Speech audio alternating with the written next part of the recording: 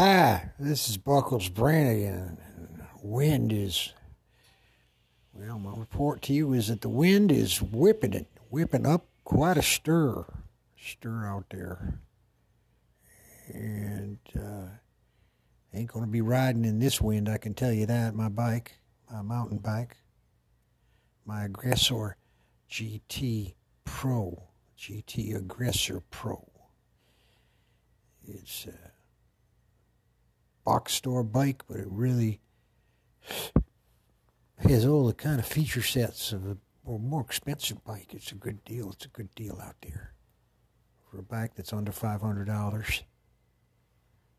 It's really a good value. It's a good value, and I would recommend it to just about anyone out there. And by the way, I want to thank Guy for letting me sit in on this segment. His famous short segments have been getting longer of late. I've noticed that on your podcast, Guy. And he's leaving the studio right now, but I'll say bye to him. Bye, my man. And Mark is in the booth, as usual. Mark Helprin. And yeah, he just wrote in and he wrote a sign to me through the, we're about 10, 12 feet away from each other. He wrote with one of his marks a lot. His name's Mark. He writes with a marks a lot, black mark, and just wrote the word South Fork. Yeah, he loved that town. He loved visiting it, and he can't get enough of it. He wants to go back, and I'm inviting him back. Anytime you want to come, Mark, to South Fork again for your second visit. I'll show you the saddlery. I'll show you the livery stable. I'll show you the saloon. I'll show you the brothel. I'll show you the sheriff's office. I'll show you the tonsillery, the barber shop. I'm going to show you the gun shop, the gunsmith, I should say, the blacksmith. I'm going to show you the assayer's office, the bank, the liar. And we got a good liar in town. He's one of the best. Melvin Krempold. And we have, we got a women's dress shop. We got a man's dress shop. And, well, my favorite place is the saloon, of course. And we got a hotel. I love my hotel room. Second floor, as you probably know. I can see the gunfighting and the stagecoaches arriving at the foot of the hotel. And that's where our hotel is strategically located to accept in the stagecoaches coming in from all parts. Denver, Wichita Express, and so I'm really feeling excited. I'm going to vote tomorrow down in Texas, and I hope you do the same. I know guys made a little mini campaign of getting out to vote. Every vote counts. Don't think your vote doesn't count, because it does. One step at a time, one step at a time. So I wish you all good luck. I'm about to get back on the plane to head back to South Fork. Taking the 4 o'clock service. We're going to land in Dallas this time. We're going to fly over good part of Texas before we land into Mayville, Texas, Texas territory. We're going to go back in time. When we land in, we're going to go through like a time tunnel on the plane. We're we're going to end up, we're going to go from the year 2020 to 1877. 2 centuries back. We're gonna do it, and we're gonna do it in a good fashion. It's gonna be a lot of fun. I'm looking forward to it. Then we're gonna take a mini stage back into South Fork from Mayville. Towns are separated by about 40 miles, with the Pearson Canyon over to the west, Bowman's Creek to the east. Either way you go. But if you want to strike gold, you're going to have to do Pearson's Box Canyon. That's where you go. And so I'm mellow, I'm good, I'm feeling good. I'm virus-free. I'm wearing my mask, not right now, but I will be wearing my mask when I venture out. And stay safe out there, everyone. Stay safe. Play it safe. Play it cool. And good luck with voting.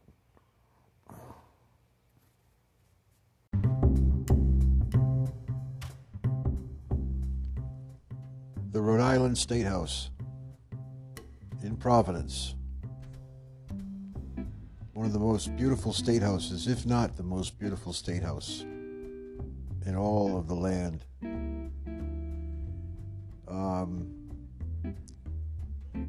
It's an asset for Providence. It's an asset for Rhode Island. It's an architectural marvel. Not the largest state house, but it's very, very large in its own right. It's located on the between Smith Hill. It's on Smith Hill, and it's bordered by downtown Providence. And it is also bordered by Smith Street on the other side of this edifice. It is topped by the Independent Man, a gold-clad, glimmering, shimmering man with a spear, confidently standing. Although politically, we wonder what goes on in that state house. Aside from that, this is not a political analysis of what goes on inside the state house. It's a beautiful silhouette on the landscape of the city. It's neoclassical. It was built between 1895 and 1904, was when it was completed. And the architects are McKim, Mead, and White, who also were known for renovations to the White House in Washington, D.C. And the Boston Public Library. It's clad in Georgia marble, and it's signified the high point of Rhode Island's prosperity in the early 1900s. If you want to talk about glory days in Rhode Island, you have to go back that far. Yes, you have to go back that far. Rhode Island's been through quite a bit of turmoil in the moderate sense, but still significant in the history of the state.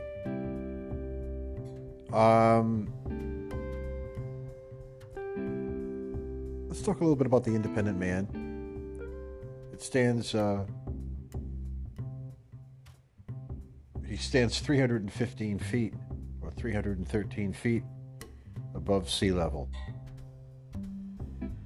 And he was placed there where he stayed until he was taken back down in the 80s, I believe, to get renovated. But he was there since December 18th, 1899. And he was designed by sculptor George Brewster. And Mr. Independent Man stands 11 feet high and weighs half a ton, a quarter of a ton, 500 pounds.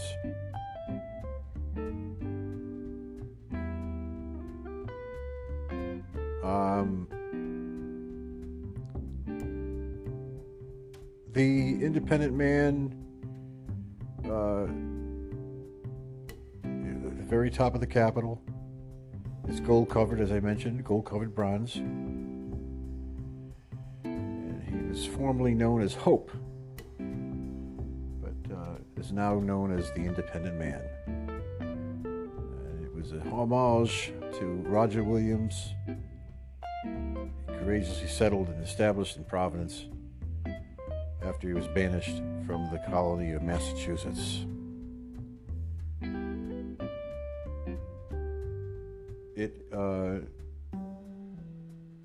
The steel structure,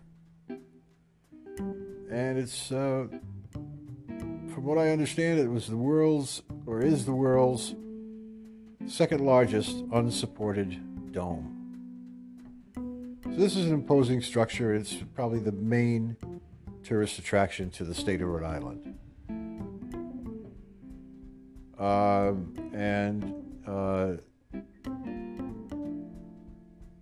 There are free tours to the state of the State House. And it has opening hours Friday 9 a.m. to 4 o'clock p.m. if any of you want to go and visit it. It's home of the General Assembly and the governor.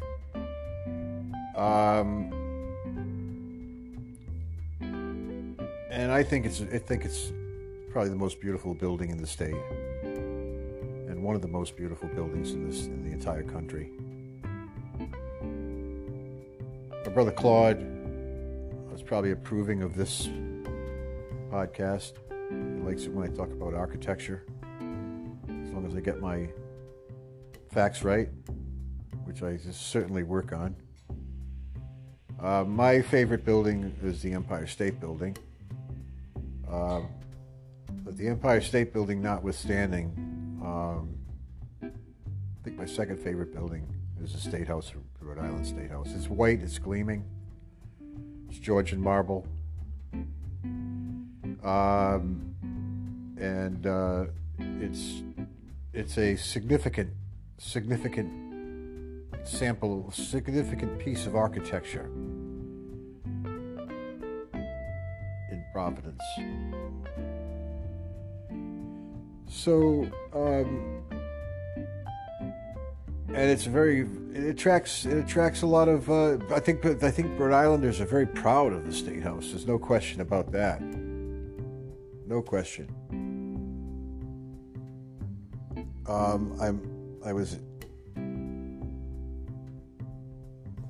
was wrong, and when I said second largest, it's the fourth largest. That's still significant. Largest self-supporting marble dome in the world. St. Peter's Basilica, the Minnesota State Capitol, and the Taj Mahal.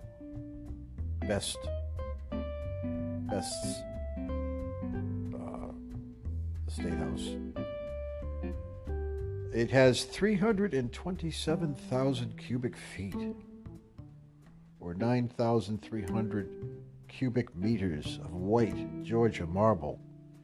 It contains 15 million bricks. That's a lot of bricks. And 1,309 short tons of iron floor beams. And we talked about the Independent Man. It weighs more than 500 pounds. And he represents freedom and independence and alludes to the independent spirit which led Roger Williams to settle and establish Providence Plantations, and later the colony of Rhode Island and Providence Plantations, and later the state of Rhode Island and Providence Plantations, and now they're going to drop Providence Plantations from the name, the official name of the state. The chamber is located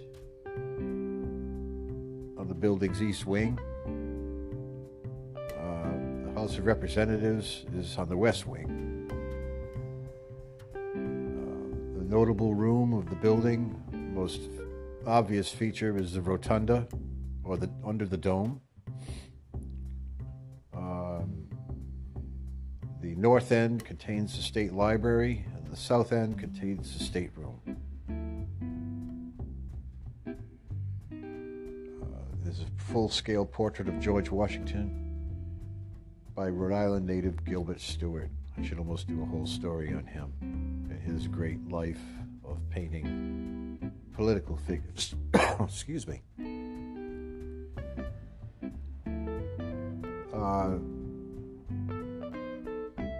In 2013, then Governor Lincoln Chafee administration started to remove grass from the eastern side of the State House to provide extra parking. It was opposed by a Capital Senate Commission, and a public board designated to oversee the zoning requirements within the district. Supporters of the proposed parking say that there is a demand from employees and visitors to the building. Opponents point to existing zoning requirements that make it the surface not illegal, point to the expense of providing parking.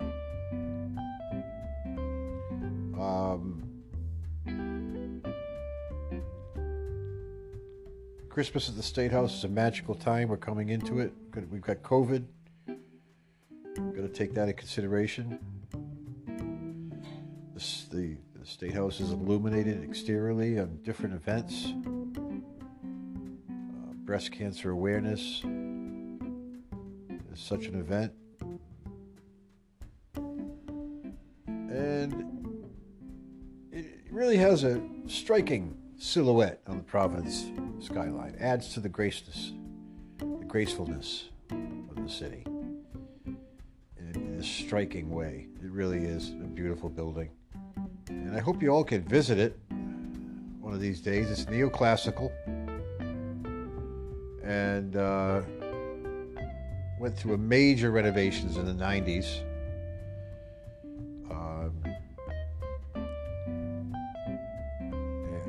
The General Assembly, the Governor, Lieutenant Governor, the Secretary of State, and the General Treasurer of Rhode Island have offices there. And it's on the National Register of Historic Places, of course. Why wouldn't it be? Why wouldn't this grand building be part of that legacy? A great organization, National Register of Historic Places. So, that's my take on the State House. I hope I gave you some interesting facts. I think they're all great facts. You can go online and check out some historic photos of it being built. There's some great pictures from 1900 that you can still see the steel skeleton being built. Photography was only about 40 years old, and so it shows you some history that way. You get to see the surrounding landscapes. There's dozens and dozens of pictures showing the State House in those early years. And the only fact I don't have is how much it costs to build. I don't have that figure. I wish I did. I wish I could tell you. I'm sure it wasn't cheap. I'm sure it was a premium building to put up, given the marble that was used. And but I hope you gleaned. I like that word, gleaned. Some facts. The facts of the building. Hope it's put in your memory bank. And I hope you can visit the building and have that perspective on the building when you do go visit it. You'll know the whole backstory, or at least a good part of it, or some part of it. So I thank you for checking out this segment, and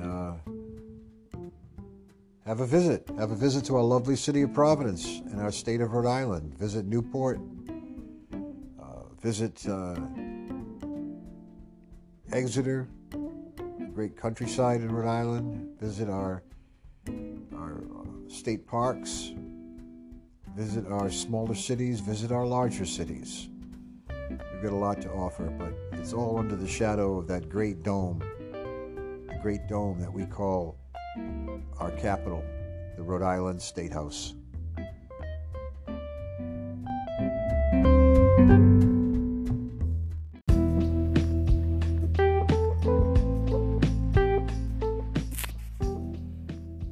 I like lists, but I like lists in my mind, making lists of things to do in my mind. I'm not a writer-downer lister.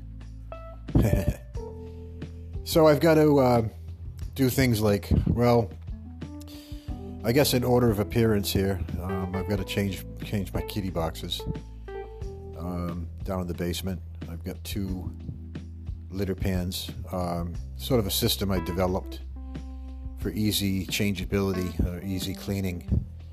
And my cats are pretty neat, but they do get some of the granules. Some of the litter falls onto the cellar floor. I'm the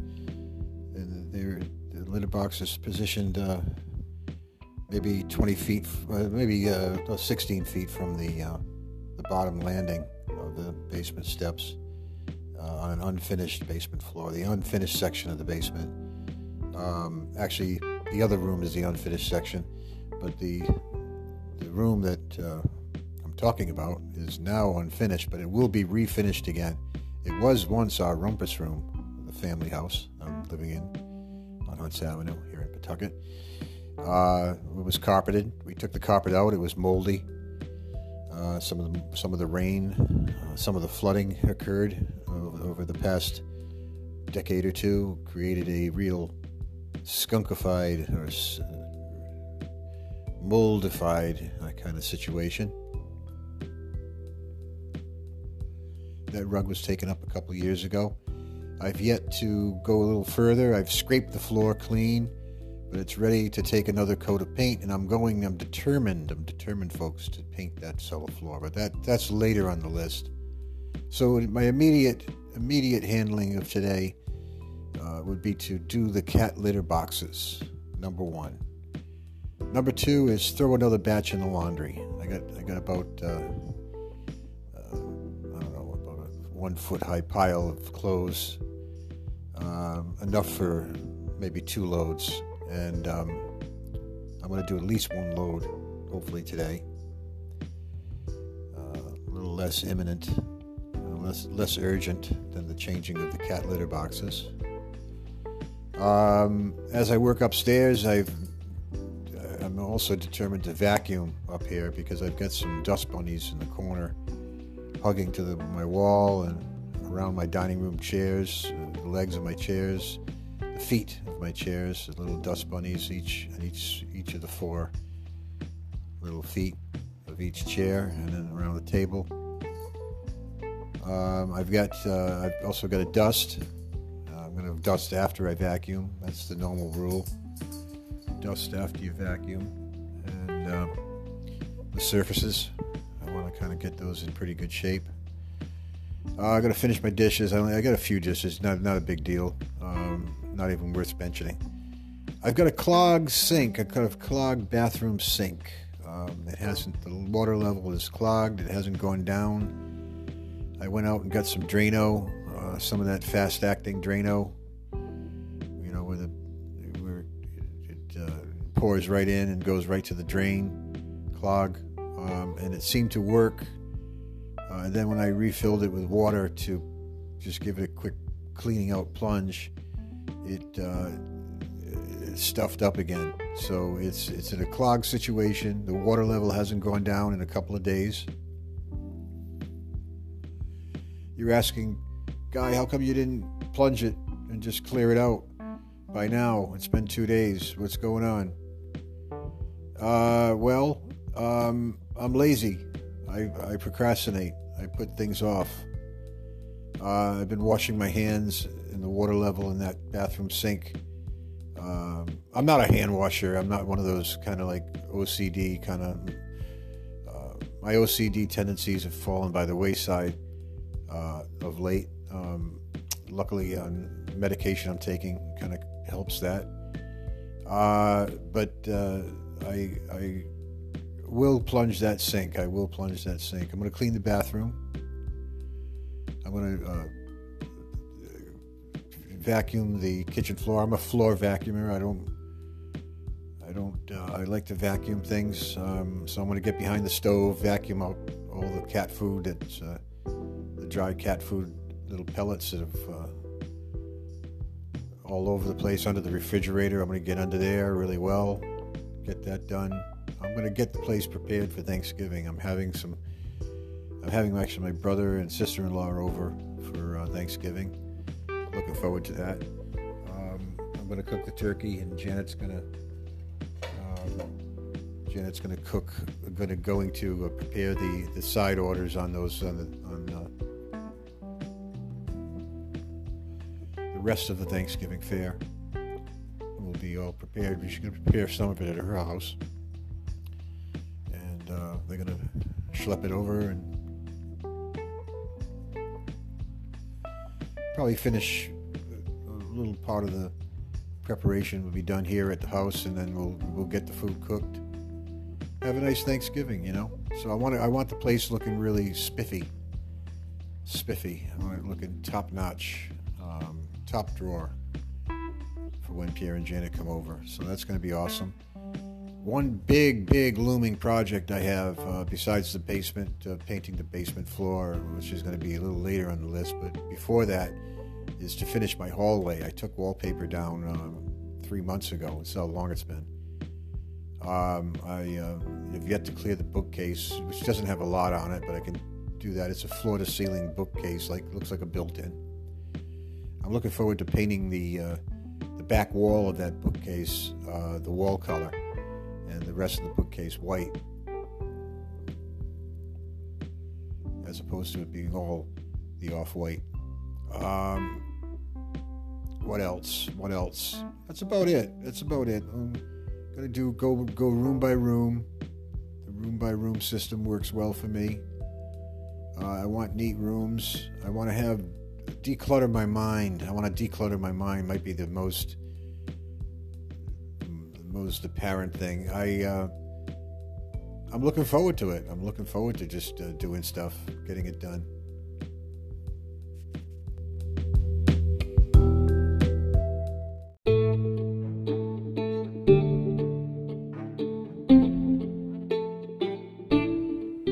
This is Buckles Branigan. What do you think of when you hear livery stable? What do you hear? What do you think of when you hear saloon? What do you think of when you hear the mother lode? What do you think of when you hear gunfight? What do you think of when you hear poker game? You think of the great genre is what you call it, genre. It's from the French, meaning a category. It's the major category of the Western, the great Western, the great American Western, about the American West. Yeah. Can't get any more West than Santa Fe, huh? Santa Fe, New Mexico. That's not quite so west, but San Francisco. 1836, it was just a little tiny no place. Didn't get on the map until about, 15 years later.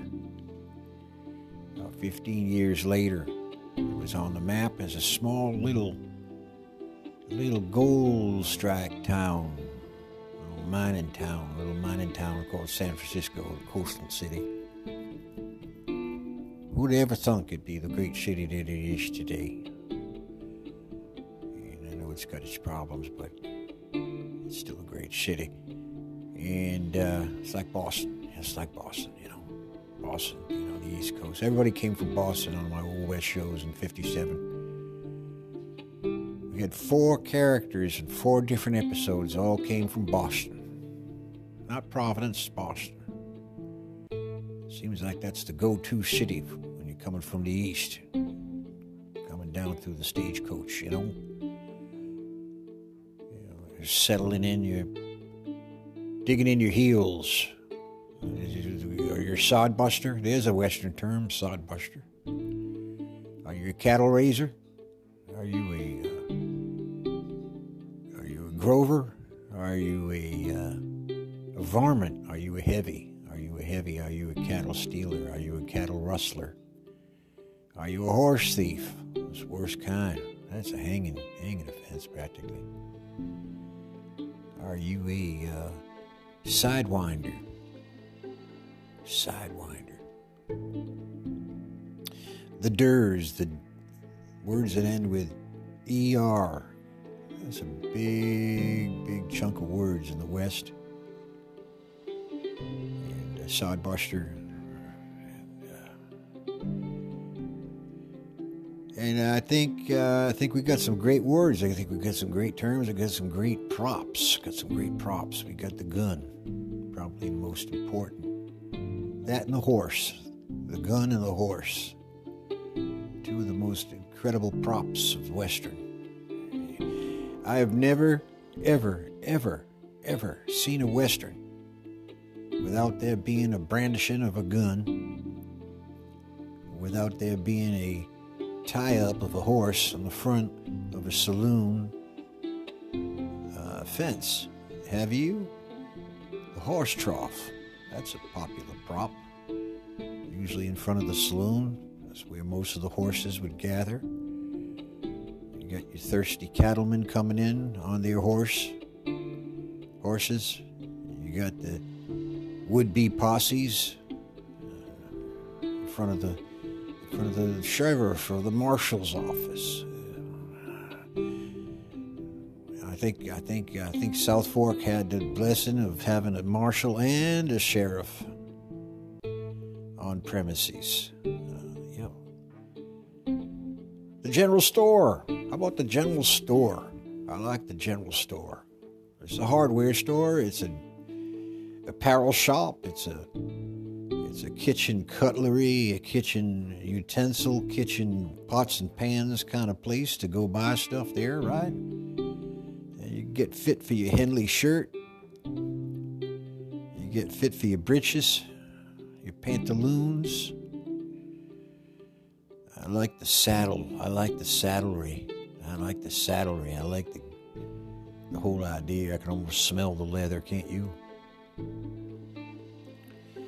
I like the gunsmith. He's a good guy. He's usually a mild-mannered guy. You have to be if you're running a gun shop. Can't be an excitable kind of man. And again, the general store is manned by women a lot of times. The Western woman is an independent sort, isn't she? Attractive. She's no nonsense. She's not going to take any guff. How about the woman that nurses that bullet, that either the heavy or usually a good sort that's sort of got a bullet wound in the shoulder? How come it's always in the shoulder, huh? It's always in the shoulder. Seems to be anyway to me.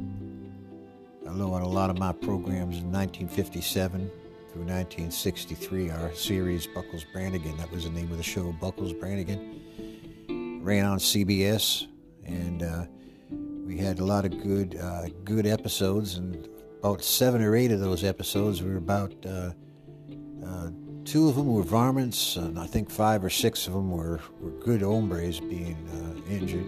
One of them was a varmint, though, that was taken in by a woman that was unsuspecting. She didn't draw any conclusions. She didn't judge. She just made sure that the man was in the bedroom in the bed, and she nursed him back to health. In one of the episodes, I know, the hombre turned his ways. The other hombre got better and ended up getting killed on the streets of South Fork in a gun battle with Sheriff Wyatt. It was as simple as that. When the sheriff gets involved, he's going to win. And on our show, he won. And with the help of Buckles Branigan, Buckles always comes in, myself, yours truly. I played a role that I got things done. I had my big buckle. I got my buckle, my 7x9-inch buckle. It hurts when I bend over. It pinches me by my belly button. And got to watch out when I bend up to pick a paper because I'm a neat freak. I don't like any little wrappers or papers or shards of glass or anything, or nails, whatever is in the street.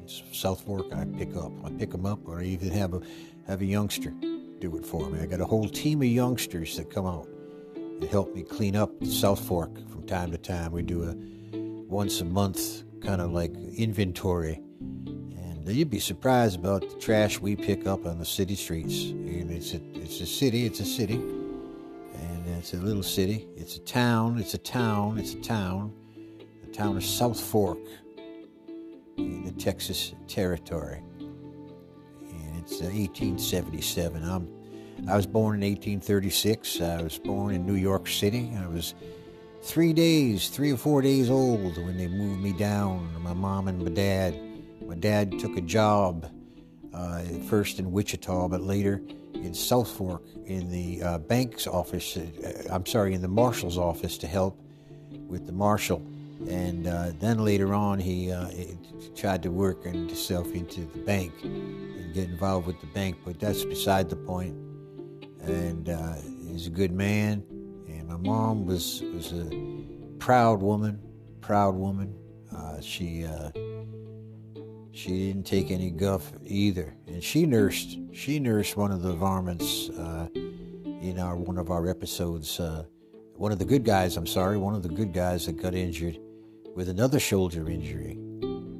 We didn't show blood in 1957. By 1963, we were hinting of some blood under the garment. We removed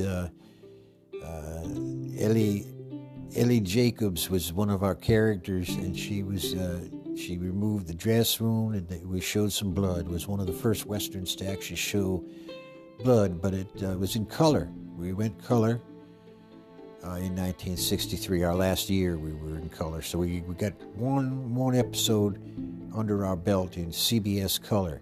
It was awesome. I like the NBC Peacock though. But animals, horses, so important in the Western. Can't go without a Western without seeing a horse. You might not see a mule, you might not see a donkey, you might not see a buffalo, but you're going to see a horse. You're going to see a horse. You may not even see a doggy or a kitty, but you're going to see a horse, guaranteed. Every one of our episodes showed a horse at some point. Of course it has to be. Horses were the way of life back then. And the gun was the way of life in the Western since time immemorial. Yep. There was a sidewinder out the street fighting me. And I drew my pistol a little quicker. My Colt 45, which I carried both, was either side. I know my buckle showed two crossing derringers. That was my logo, but that was just for compact graphic design reasons. The signage, speaking of graphic design, we had some of the greatest signage for any small town. Our town of 90, and about 90 souls lived in South Fork in 1877, and we had some great signage. The hotel, the Old Yeller Hotel. Yeah, the Old Yeller Hotel. Millie's place, the brothel, didn't have a sign. That would make sense, wouldn't it? I don't know. That's not something you want to advertise. We had the general store. We had the blacksmith. Blacksmith was a great place. It was a big fire in the barber shop, which bled out to crossed over some barrels in the back alley, a little back separation point between the two buildings.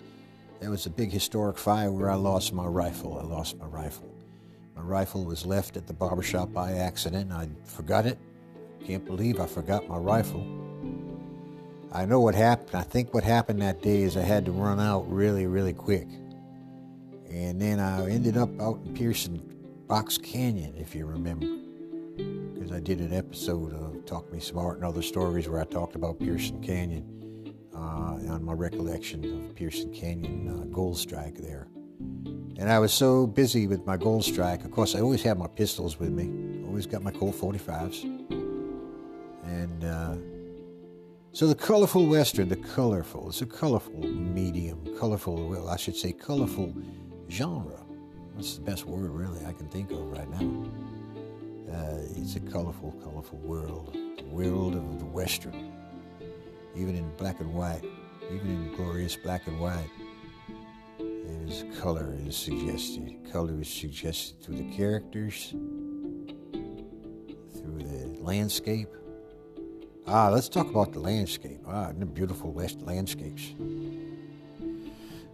The town, or the outline of the buildings against the Texas sky was one thing to behold, but when you went out on the trail and you ventured down, and you saw the stagecoach, the Wells Fargo stagecoach with a glint of light behind it, and you saw the beauty of the landscape and the mountains and the scenery and the sagebrush and the tumbleweeds sort of going on there in the foreground. You could see them blowing back and forth, created a sense of dynamicism and intrigue, and the distant canyons, the riverbed, the Rio Grande that's our river.